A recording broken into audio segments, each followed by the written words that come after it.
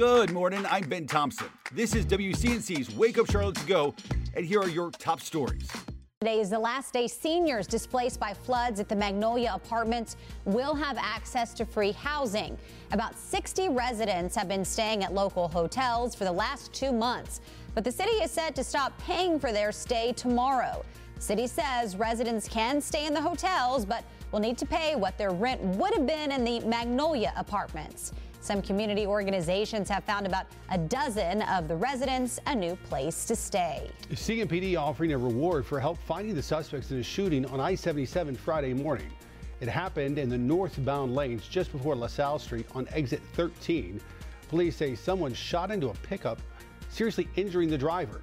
If you have any information, you're asked to call Crime Stoppers, 704-334-1600.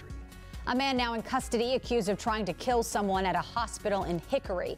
Police say they responded after a patient at Catawba Valley Medical Center seriously assaulted another patient. 22-year-old Joseph Rosales was arrested and charged with attempted murder in connection with the incident.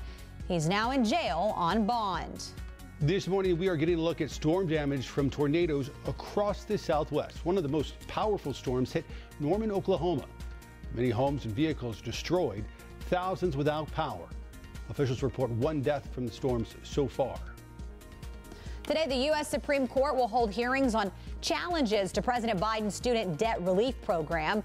Over 100 students have camped outside the high court in support of student loan forgiveness. The plan would cancel up to $20,000 of student loans for some borrowers. Student loan repayments have been on hold for nearly 3 years since the pandemic began. Thanks for listening. You can find all of these stories and more right now on WCNC.com. Join the Wake Up Charlotte team weekday mornings on WCNC Charlotte from 4:30 to 7 a.m. Like and subscribe to our podcast and tell a friend.